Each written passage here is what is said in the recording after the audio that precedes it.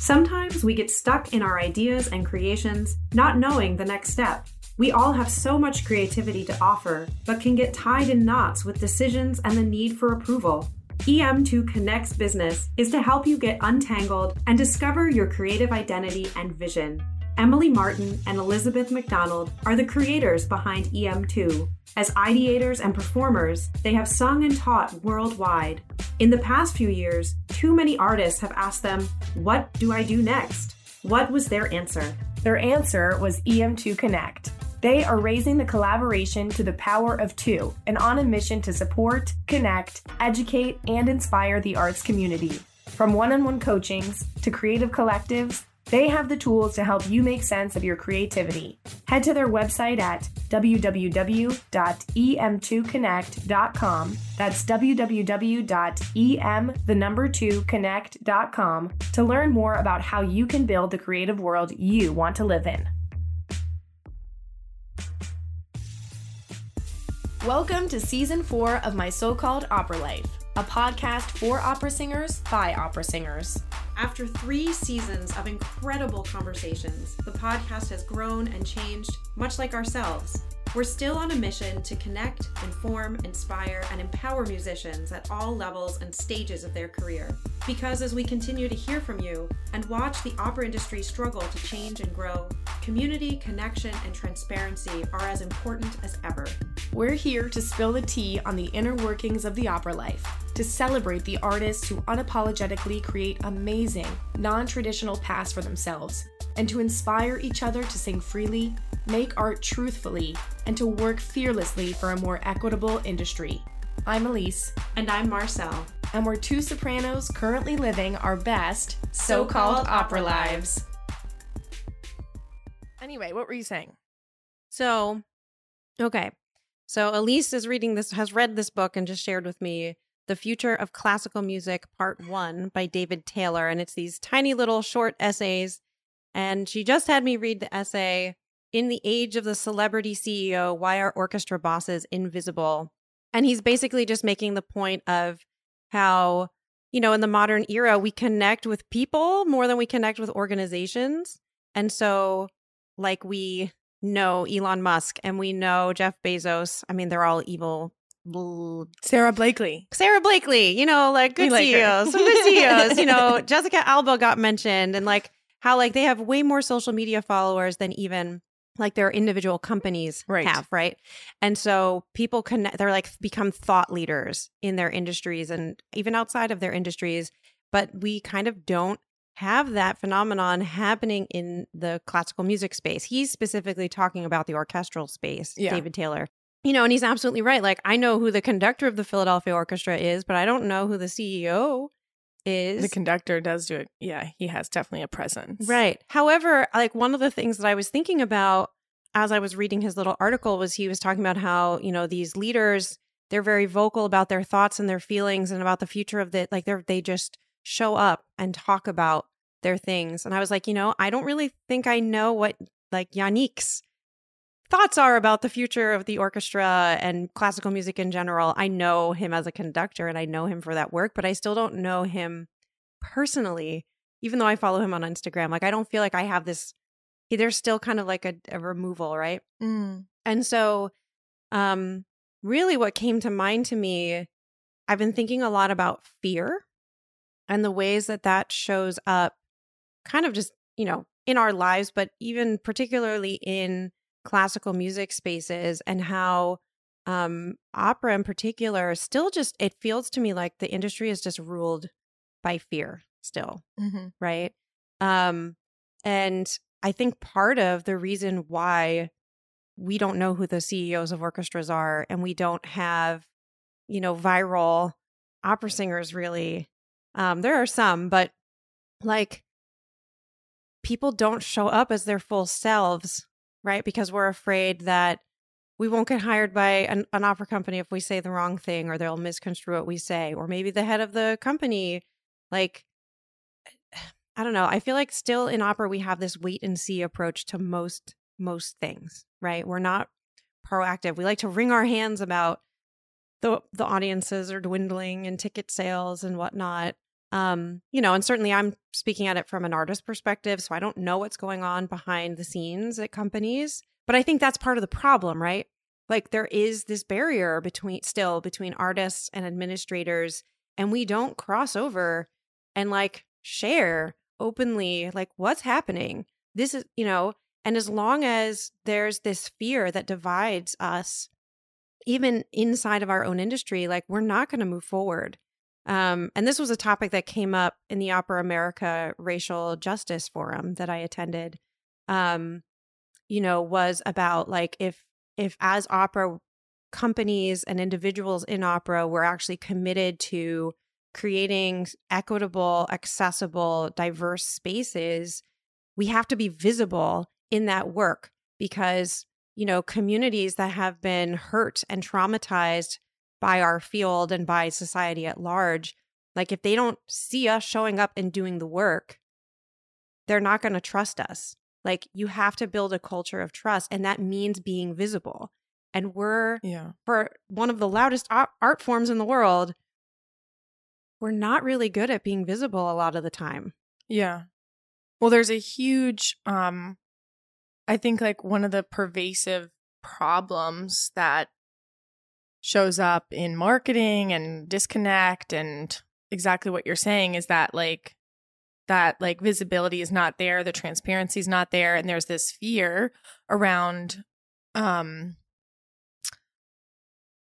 showing the process. I think like this art form is so elaborate and so intense and so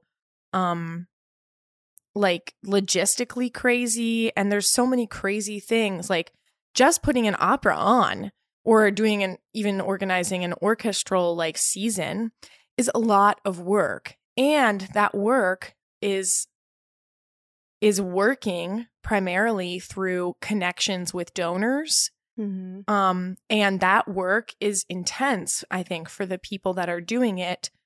There's so much that we don't see behind the scenes of coordinating, of meeting with these donors, of having these donor parties. There are things we don't even know about that occur just in order for a concert to occur. I mean, I just went to a concert or I should say like I've been to, recently concerts, but I've started looking now in the program and looking at like, how is this concert paid for? Mm-hmm. Sometimes it's paid for by one person or family or foundation.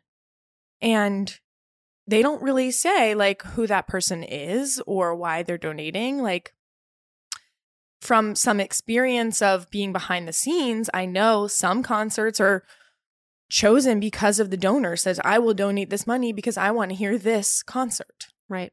That's not always the case, but I know that to be the case for some of the time. And then all of the behind the scenes work of logistics, people don't right now, like there's no one in that space. And reading the future of classical music was like almost comical in a way, because there's like on the marketing end of classical music, there's no one like thinking about how to bring people into that process. They are continuing to just showcase the product.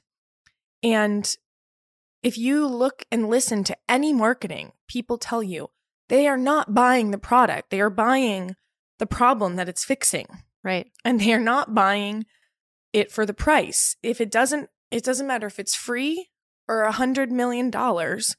They are buying it to make their lives better. Right. And that's what opera does not do right now in their communication of why people should go to the concert. Right. Well, and too, like, I think, there's another side to that too, is like people also buy things because of the way it's going to make them feel. Right. Right. Because, I buy things when I don't have a problem, but because it's going to like make me feel a certain way. True. Right. Just because I know Tara will probably be listening to this, and she's an advocate for like, we need to move beyond pain point marketing. So I immediately thought of her when you said that. Yeah. And the feelings is totally another reason. Like right. Fully. Right. And so, but again, these are all about the personal. They're all about the personal. Yeah. And Where was my brain going? Hold, please. Processing. I have the little buffering wheel in my mind's eye. I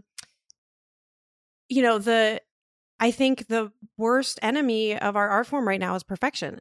Yeah. Yep. Exactly what I was sort of getting at. And again, that's grounded. There's grounded fear. in fear. It's fear at the very root of that. Yes. And if people, we need to get donors, right? The reality of the situation in the United States is that the government does not fund the arts the way it gets funded in Europe. So we need to have access to donors in order to fund the work that we're doing. People aren't going to invest in what they don't have a stake in. Like, they want to believe in the thing that they're putting their money behind. Even in some of the workshops I've been in about fundraising as I'm building my own company, kind of the most of the narrative there in that space is often, you have to come to these people like, same thing, like you're a solution to the problem that they have, which is that they have too much money and they need to get rid of it for a tax write-off or whatever. But like, I think it goes way, way beyond that. It's like donors will invest more in a thing that they're like, this is in alignment with my values. This is in alignment with how I feel about the world and the future of this art form. And if we're not showing up as artists, as administrators, like saying to the world, this is who I am and this is how I feel about this art form, both the negative and the positive, it's a both and situation. Like, they're not going to know. Yeah. They're not going to know. I'll show my Catholic card. We're putting our light under a bushel basket. Yeah. And if we think about larger companies like Amazon and Facebook, I don't know, I don't claim to know a lot about these companies I'm just speaking from what I know about them and what I hear as a consumer. And as much as you hear all the bad stuff, and I'm not going to comment right now in this, the argument is not about whether on Lex Luthor. Yeah. On whether or not I agree or disagree. But the point is that I also hear, because Amazon is putting that out there, I also hear about all the things that they are trying to do, right? To make a positive mark on society and on the people that they are serving. And they do that on purpose. And I just think there's a really missed opportunity basically in opera to give us some of that information of what's going on behind the scenes. Right. And be visible. Visibility. The funny thing that we're talking about this today, this past Monday, I did I'm in the middle of this singers retreat, and it's about I'm leading this, facilitating it with another artist, and it's about taking 4 weeks for yourself to dig into what you want and tools that can help you uncover some goals that have a real purpose and a vision that you really stand behind and stuff. Right. So this week we talked about fear and blocks, rejection and jealousy, and perfectionism was one of them. Mm-hmm. And from having worked with many young artists that are in music school right now, in a collegiate music program, whether that be a conservatory or a university, I've worked with people in all different areas and different countries, and they have across the board a really hard time sharing their work from just themselves and sharing what they are doing just as themselves. Right. They're oftentimes, in my experience, majority of the young artists I've worked with are scared to share something that they're not I just say period, because and I think whether or not they are proud of the work that they put out in school is almost another topic. Like, I'm not saying they're not proud of their work, but Right. at a university, they can just be like, well, this is for my school and someone told me to do this and like Right. I'm learning, you Right. know, and I'm not going to share that. Like, oh, I'm not going to. Like, we're only supposed to share the big gigs. Yeah, the big gigs, or like if it's good, like later on we might share it. And one of the people in the program is having doing their recital next week, and we were like, are you live streaming it? Like, we're going to watch it. And she was like, I don't know. And we were like, you should live stream it. Like, Yeah. and she's like, well, I'll definitely record it. And I don't know. That was like the extent of the conversation. So by no means am I speaking like For her. yeah, for her. But I just wonder, like, are you going to like judge yourself later and see if it's good and then share decide it? to share And it. that's not art. That's not art. Right. Right. Like, art That's is not the point. art is kind of like you have to do it scared. You have to do it scared. You have to do open it up your scared. heart and like see what happens. And like if you're proud of it, that's what matters, you Right. know? Right. Right. I mean, you can be vulnerable and open your heart and then still at the end, like, not be proud of it. But Yeah. like, you still have to do it scared because like, and just do it because it's the only way you're going to get better. Right. Hopefully you're proud of it, but maybe you don't think it was like the I mean, best. but you know, like, we're our own worst critics. Yes, And yes. so, you know, in the moment, I definitely have, you know, I feel like most of us have been here. We're like in the immediate aftermath of a thing. We're like, oh, Yeah, of course. Of But- course. And then like you listen to it a year later and you're like, that was fucking awesome. Why was I being so hard on myself? Yeah, yeah. Yeah, but that's all I think to this idea of like we've gotten really caught up in perfectionism, in sounding good, and always trying to go after the whole thing. And as Right. singers, like you're in your voice lesson and that's what you're working on. And you know that there's never going to be a perfect. You're not perfect. So it's never going to be perfect. Nope.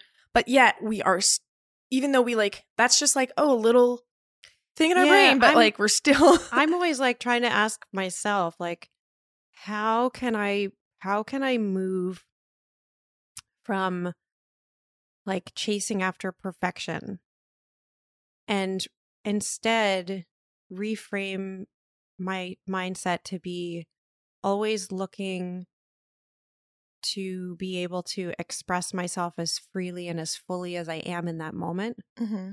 right?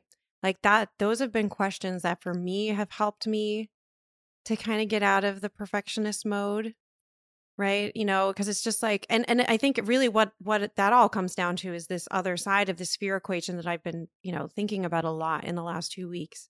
You know, because like fear puts us in this reactionary kind of position where we're not being proactive, Mm-hmm. right? And if we're really truly invested as ambassadors of this art form, no matter what facet of the business you're talking about, like we need to be proactive to move it forward, right? The best, all of those CEOs that got mentioned in David's little essay, like none of them waited around for people's permission. They like went and did the thing, Mm-hmm. right? However you may feel about them, like they kind of were just like, I'm going to make the move that feels the most authentic to me, right? You know, and so then like for me, it's like, well, we have this fear that's kind of like bubbling under the surface of everything, it feels like. You know, how do we overcome it? Or how do we live with integrity alongside of it? Mm. Right? Because like I don't know. That's a good I don't question. know that we can make that fear go away. Of course, right? not, yeah. But it's like, how do we hold those two things in tension and move forward with our lives? And so I feel like the question that for me feels the most grounding is to get really like, what is my why? What is my why? And to be really specific about my why, and like, and what is my why in every space I occupy, right? Because we can have like ideas about our life in terms of our ethics and our values. And those are kind of like umbrella things. And then there's our whys in the individual spaces we live in. And I think like being really intentional about that is what's going to, at least for me, it has helped me to combat a lot of the fear that often keeps me paralyzed. You know, is like, I'm really conflict averse. I'm really nervous about, well, what are people going to think? You know, and it's like, okay, well, before I put this thing out into the world, why am I doing it? And is my why still in alignment with my values that I hold to be important? You know, and like, and your why is going to change. So like, that's an ongoing conversation you have to have with yourself. Right. But I think it's a thing that our organizations need to be having, you know, the CEOs of our organizations need to be having with themselves, with their companies. Like, what do our companies stand for? What do we as artists stand for? Are we communicating what we stand for to our artists? Yeah. So that they can decide whether they're all in with us or not.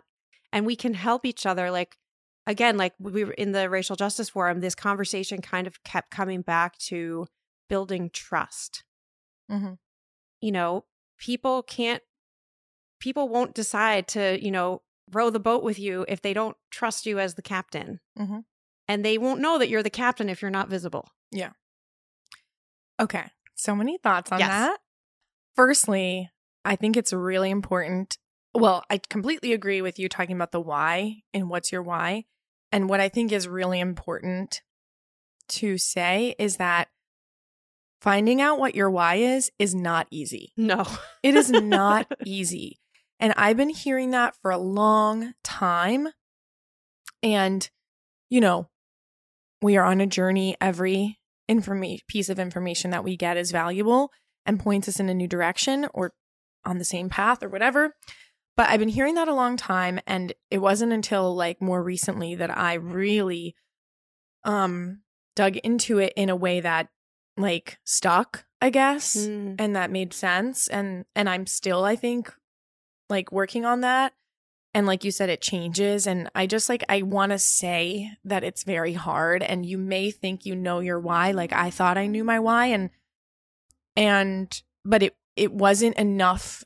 Like I really needed to dig in. I really needed to like just be challenged by it and be like thinking about it a lot and be dissecting it and be questioning it and be looking at the actions I take around it and be looking at the actions I take when I'm not thinking and how that informs what I do and what I'm inclined to do. And there's just a lot to it. And it's so easy for people to say like, find your why. Like, and it's like, yeah, why? Like, and if you don't, you know, well, because there can be fear around even asking yourself that question, right? I know I kind of put off doing that work for a long time because I think there was a part of me that was afraid to find out that if I dug in, that I maybe didn't really actually want this career. Right? Because there's that possibility. Yeah. You know? For me, it was like, I thought I kind of knew it. Like, I thought I kind of knew myself and I care about people and I care about connection and like, yeah, and I love music and it was like kind of vague, you know?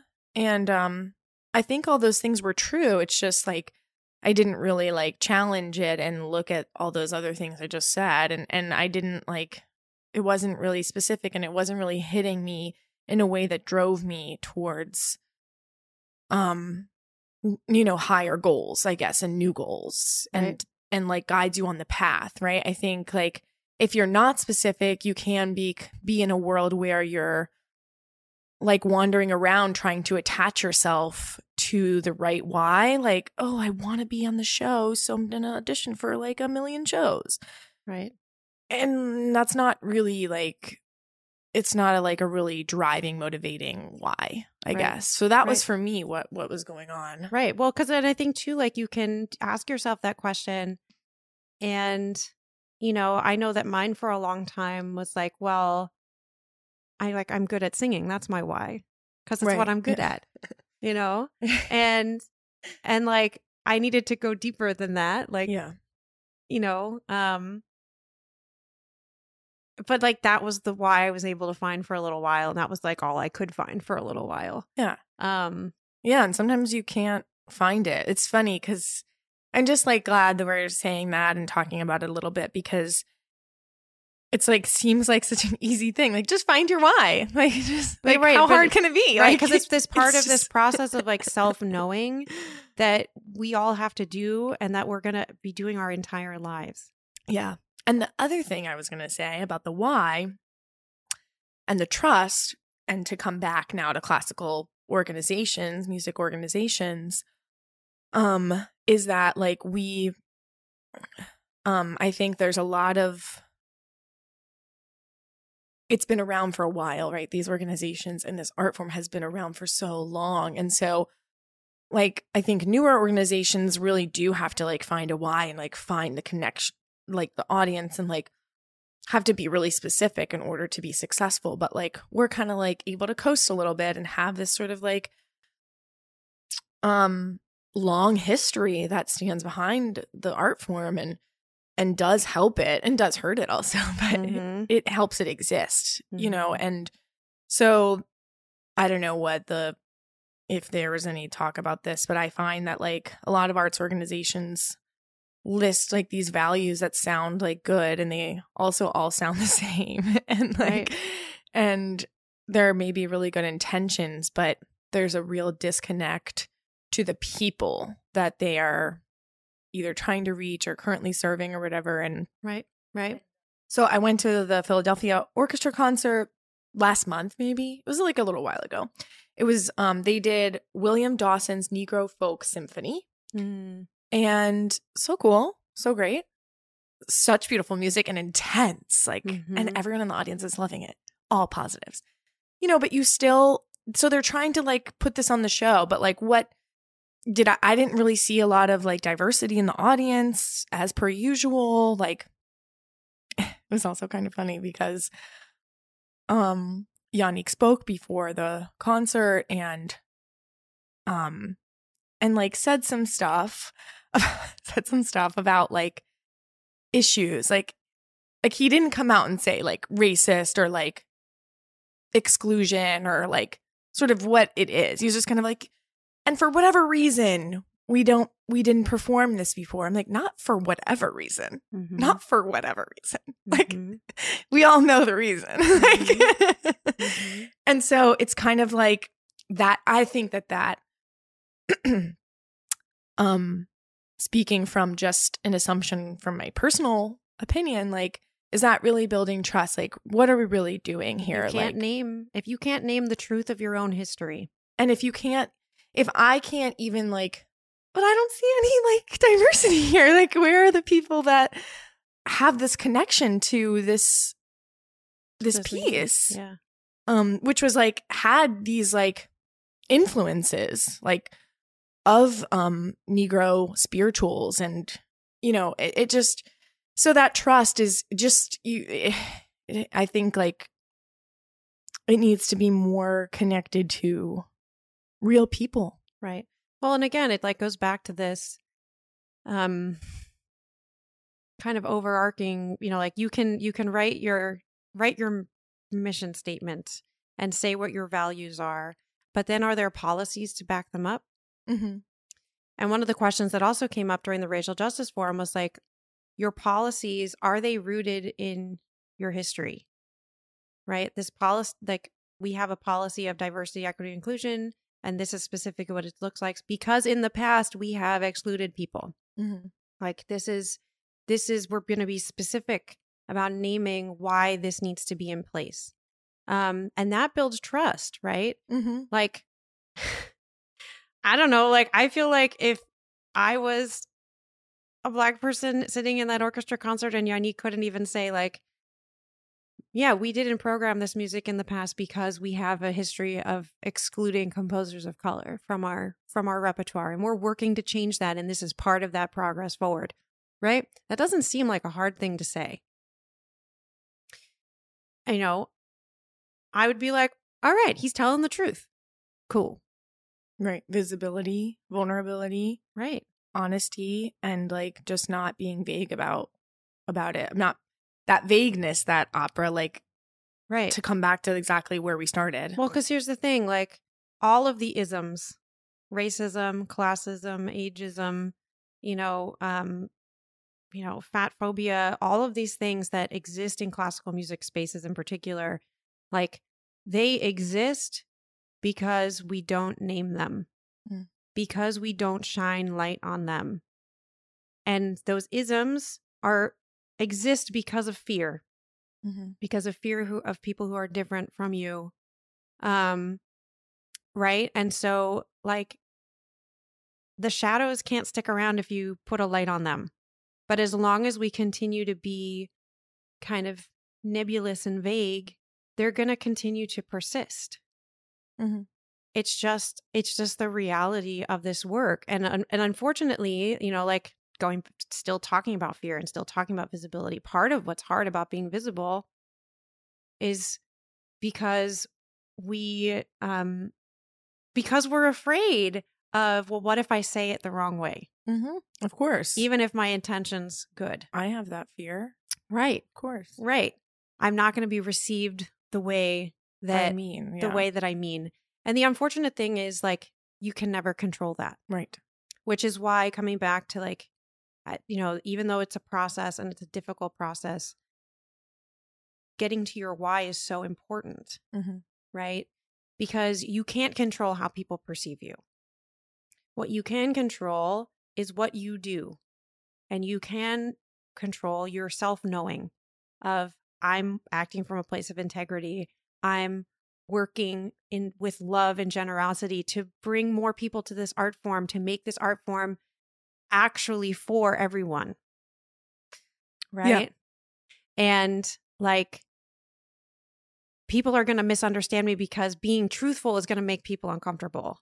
And people misunderstand people all the time. I mean, it's a fear we have in a lot of spaces, but in this space, it feels particularly scary. Right. Totally. Right. Stage Time is the professional hub for the performing arts and is a growing community of 4,000 plus opera singers and classical musicians, arts administrators, agents, production staff, and beyond. Set up a launch-ready portfolio in under 10 minutes. A growing list of over 100 arts organizations accepts a Stage Time profile in lieu of a website URL. Unlike a static website, Stage Time allows you to connect with collaborators, showcase your skills, source or be sourced as the right talent, and center your creative practice. Stage Time is available on any web browser or on the App Store and on Google Play. Search Stage Time to stay connected to colleagues, mentors, students, and friends from anywhere in the world. The arts industry is waiting for you on Stage Time. So this is something I've been thinking about recently. I wonder what you think about this. Like, I hope I can say it clearly. So we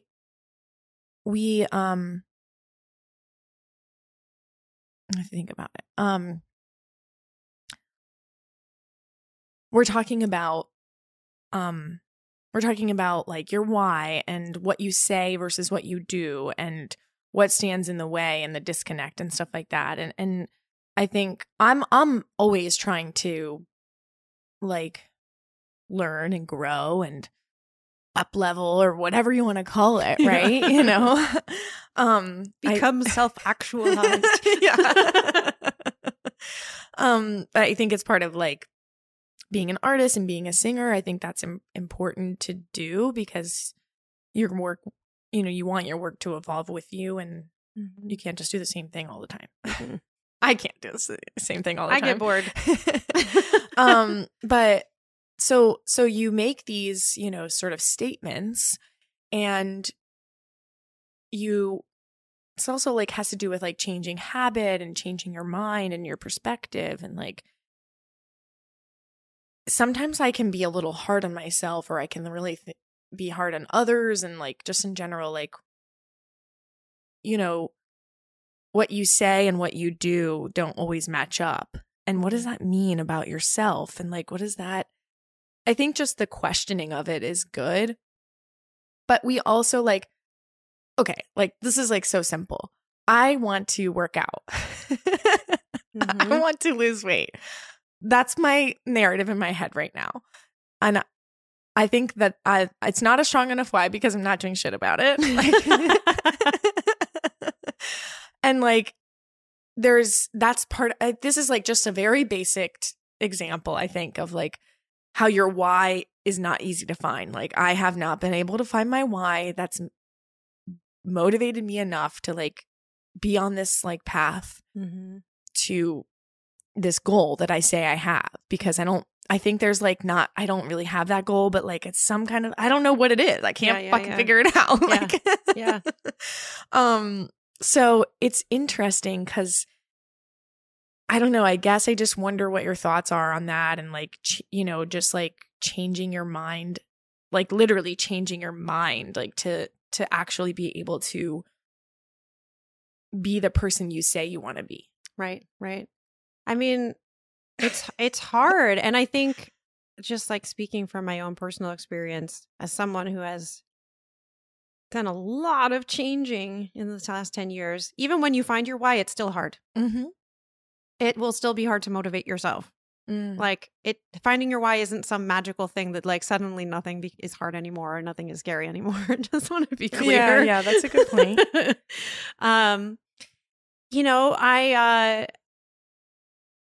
I use this example from my life pretty frequently in the education work that I do. Because people are not static. People are fluid. We evolve, we grow, like on a cellular level, I am not the same person I was 10 years ago. Right. But like, I have a Facebook status that shows up in my Facebook memories, from like 12 years ago or so now, every year. And, it's always a reminder to me, that people are capable of change. Right. Because my Facebook status from 10 years ago or 11 years ago, whatever, I grew up kind of in an environment where I was not particularly well educated about my heritage or proud of my heritage as a Hispanic person. And, grew up with hearing narratives about, like anti-immigration narratives, essentially anti-Mexican narratives.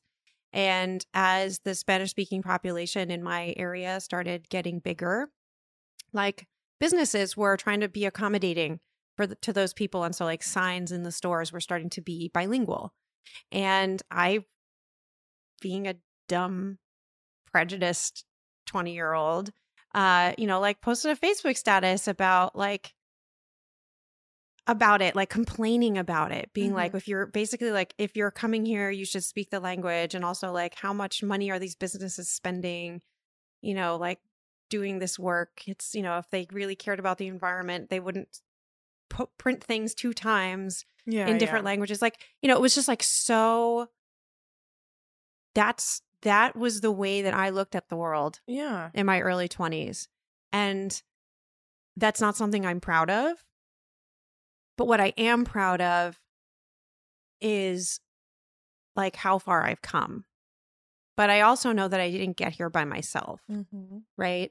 I had people in my life who were gracious and loving enough to like ask me questions. Yeah.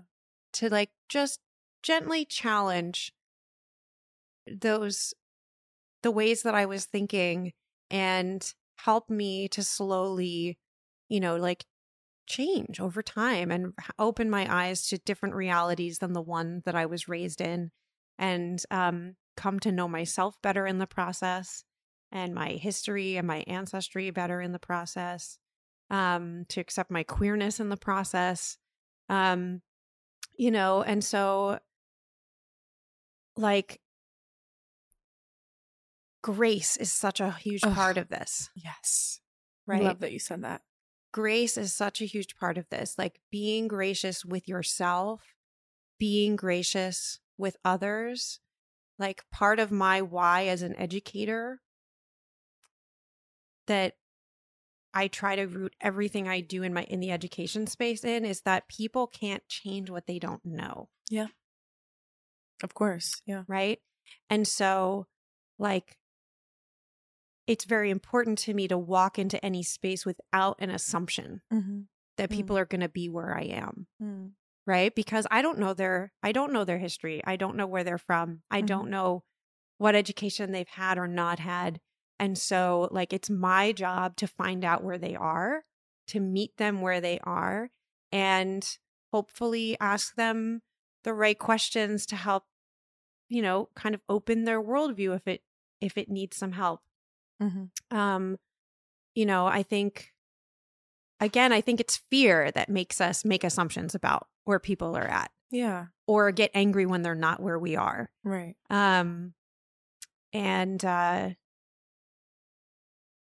Yeah, like you're capable of change. And this is why, like, I feel like social fear around social media can be so rife, right? Because we do see like people get canceled. Yeah. Which personally, I don't ever feel like actually accomplishes anything. Yeah. You know, like, yes, there should be either. I think there should be consequences for actions, etc. Particularly if someone like continues to persist in something that they've been told, like, yo, like, don't do that. Like, there needs to be justice, and harm is, you know, but the reality is, like, we have to accept that, like, whether we're visible online or not, we always have the potentiality to harm someone. And are we going to be gracious enough with ourselves and with others we can only hold ourselves accountable. Right. Right. And no one can do that for us. So can we love ourselves enough to, like, let ourselves mess up? Yeah. And admit when we fail. Right. And say we're sorry if it affects someone else. And like, saying you're sorry is fucking hard. Yeah. Right? Yeah, totally. Because it's vulnerable. Yep. I couldn't agree more. Grace is so important, and fear holds us back, but we all ultimately like we innately care about people, and we want to connect. Innately, we do, you know. So, right. Well, I mean, and, you know, like, again, showing my Catholic card, like, personally, I believe in the resurrection story, right? And I believe that every human is capable of that. I've seen it play out in my own life, in myself, right? Like, I've come a long way from where the environment that I was raised in. And, like, I believe that's possible for other people too. You know? And so, like, and I think that that's a beautiful process to watch happen. I was just going to say, that's beautiful. Right? You know, like, it's not unlike the process you go through in the rehearsal room, right? Like, the piece that you started learning when you were taking the notes off the page and fitting it into your voice is not the piece you ultimately end up performing for people. Like, it matures and changes, and, you know, like, it responds to the things happening around it. And, like, that's part of the magic of live theater. And so, like, our lives are the same way. Yeah. It's just like, that's just like a microcosm of the human experience jam-packed into 6 weeks. To bring it back to opera. Yeah. Yeah, and art. That was great. Thank you for sharing all of that. Yeah, you're welcome. I don't know. This has been a big question on my mind, so it was good to read that article. So yeah, again, this book was The Future of Classical Music, Part 1, essays by David Taylor. This was, he wrote this book at the beginning. He didn't really write the book like, I'm going to write this book. It's a collection of essays that he wrote, like a lot of them during the pandemic, that he collected into a book, and he calls it Part 1 because I gather it to be that this is just like a point of conversation. These are topics that he thinks it would be helpful to read this and talk about it, just like we did now, and just to get our ideas going and our mind going, and start to create change. The future of classical music. I think that's the hashtag that he uses too. Online. Well, I just love them because all of the essays kind of start with a question. And on some level, they're questions that seem like, yeah, why haven't we asked that question before? Like they seem so obvious, but I think also speaks to kind of like, you know, kind of still the pervading mindset in the classical music spaces is just like we don't question the assumptions we make about the ways that classical music has to show up in the world often. Totally. That's not true across the board. There are people asking the Yes. hard questions. I know. Yes. But it's just like, yeah, okay, so like I'm coming to this work with a certain amount of assumptions about like how it's going to be done. It's like, well, what does it mean if we question those assumptions? And what are those assumptions even? Right. Yes. You know?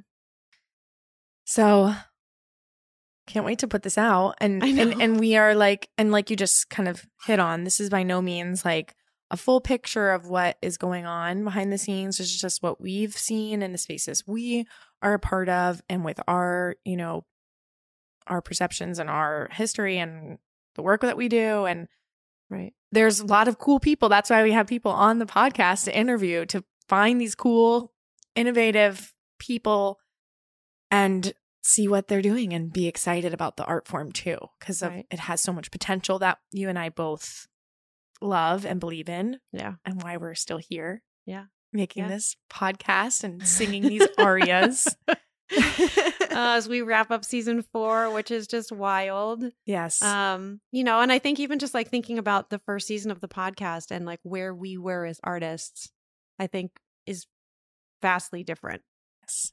You know, there are some things that have stayed the same, but then other things that have matured and evolved, and like that's awesome. And I still like feel really proud of our first season. I would never think to like, you know, I'm sure there would be people who'd be like, oh, you should probably take X and X episode down because of da da da da da. And it's like, no, right.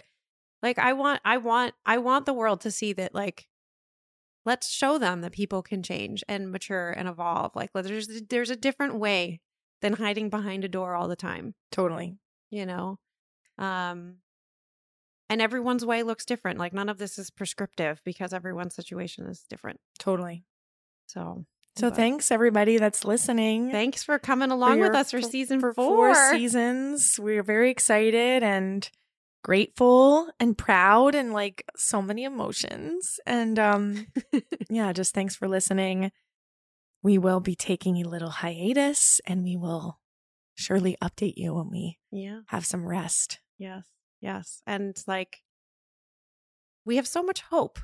Yeah. We do have so much hope for our art form. I think, you know, we talk a lot on the podcast about the things that are hard and the things that are difficult, but like we question and yucky. And we question and we talk about those things because we're hopeful for change, because we can see a different future. Totally. Because we know where we've been. Yep. Exactly like you, just to say this, like you said something about like talking about shedding light on it, or I forget exactly what you said earlier, but that was like the whole reason I wanted to start this podcast, because I like just noticed people would like tense up when we started talking about some, you know, like things about our life that not perfectionist part that, and I didn't realize, and I didn't intend for people to get closed up. I was just trying to learn from people around me. And I was like, I want to talk about all the fucking shit that nobody talks about and everybody else is doing, you know? And so it's cool to be doing that. Yeah. And I hope that this helps other people. Yeah, feel not quite so alone. We're all trying to figure it out together. Well, till next time. Yeah. Bye. Thanks for listening to the My So-Called Opera Life podcast. If you enjoyed this episode and want to help us keep making more, because this content creation shit ain't free, y'all, you can show us some love by rating and reviewing the podcast. This helps get the word out to more badass artists. Share with a friend. Word of mouth is the best advertising and a free way to support us. Double win for empowering your colleagues and being a responsible follower. Buy us a coffee. Fuel our coffee obsession and our Instagram live coffee chats with a one-time donation of any amount. Or bust that starving artist myth by becoming a sustaining Patreon member. This option is so impactful to the ongoing creation of our podcast that we offer you early access to ad-free episodes and more. You can become a member for as little as $3 a month. Still can't get enough of us and want to add your voice to the conversation? Join us over on Instagram at MSCOL Podcast. This podcast is edited by Joshua Wise and produced and hosted by Elise Mark and Marcel McGurk.